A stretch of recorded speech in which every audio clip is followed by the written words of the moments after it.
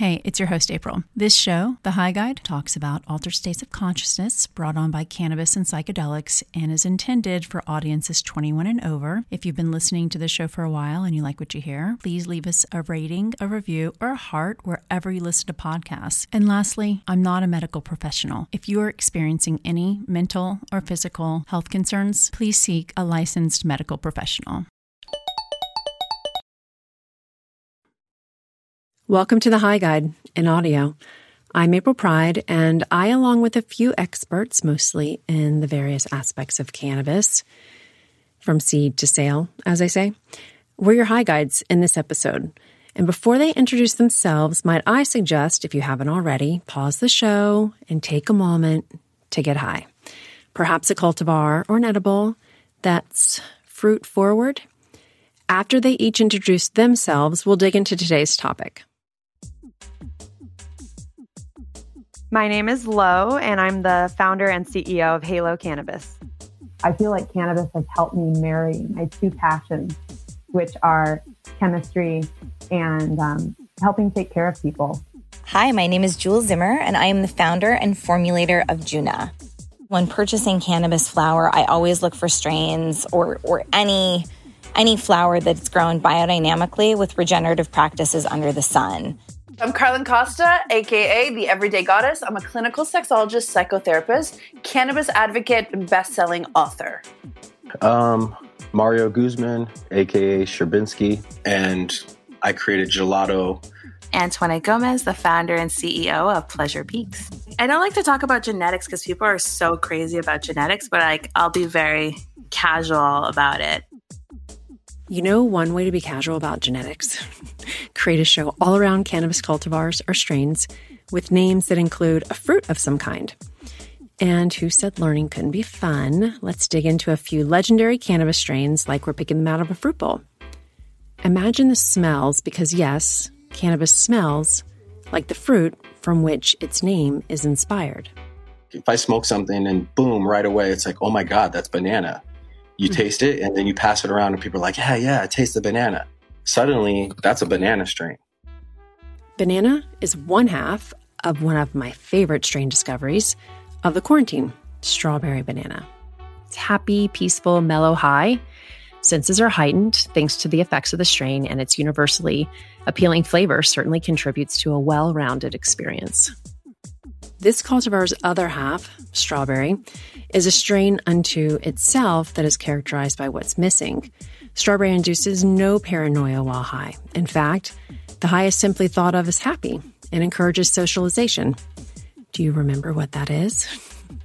As in, if you could choose from any strain to consume before a holiday party attended by people who make you paranoid, strawberry's your girl. Strawberry cough, on the other hand, It's recommended you start with a small dose, like a single baby puff of a J. Higher doses bring on more intense body sensations.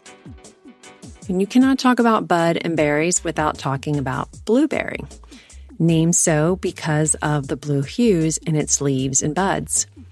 Fittingly, blueberry helps with the blues by relieving stress.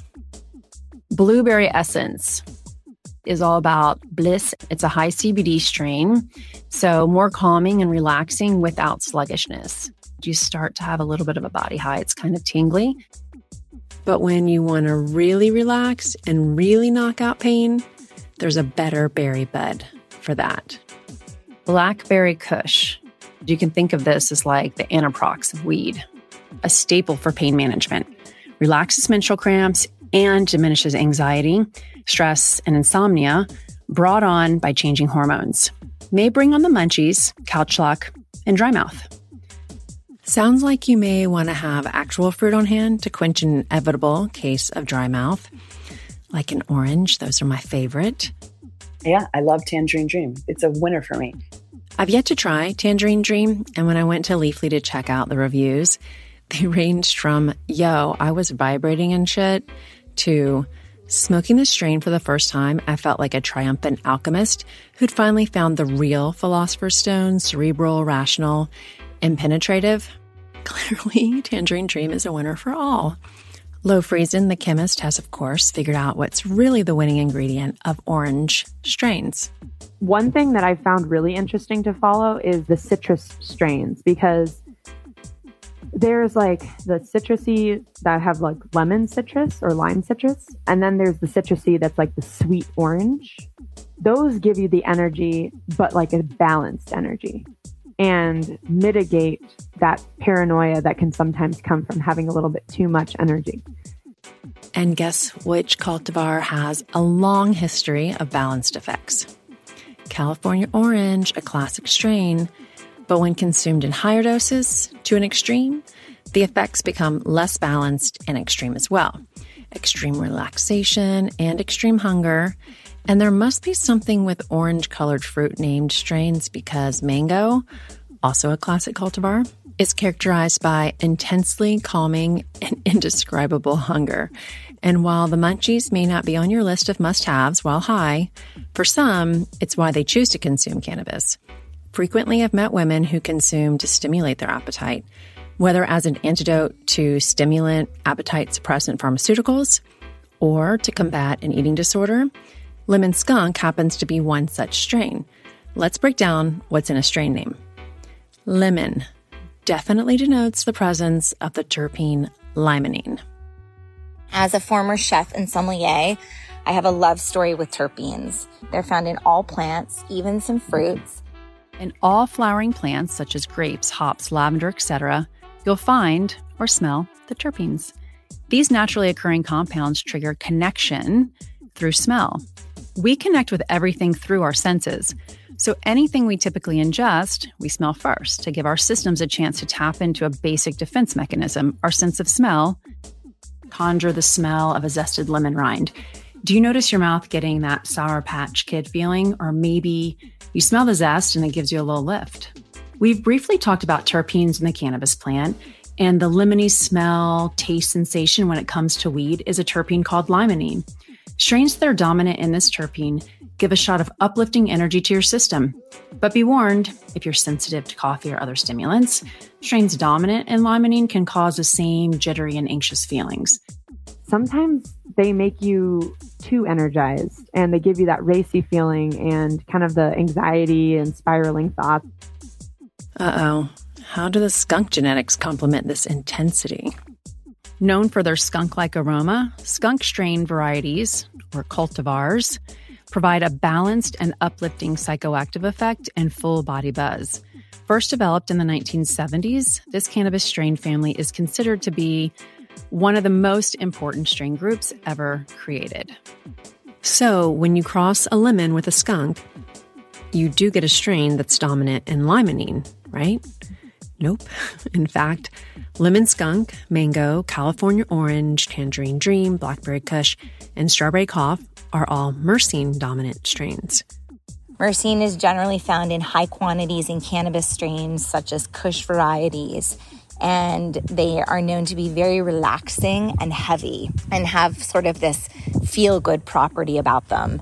This terpene is also very common in hops, which is the focus of any IPA. So ever wonder why some people love IPA while others don't so much? This is the myrcene effect.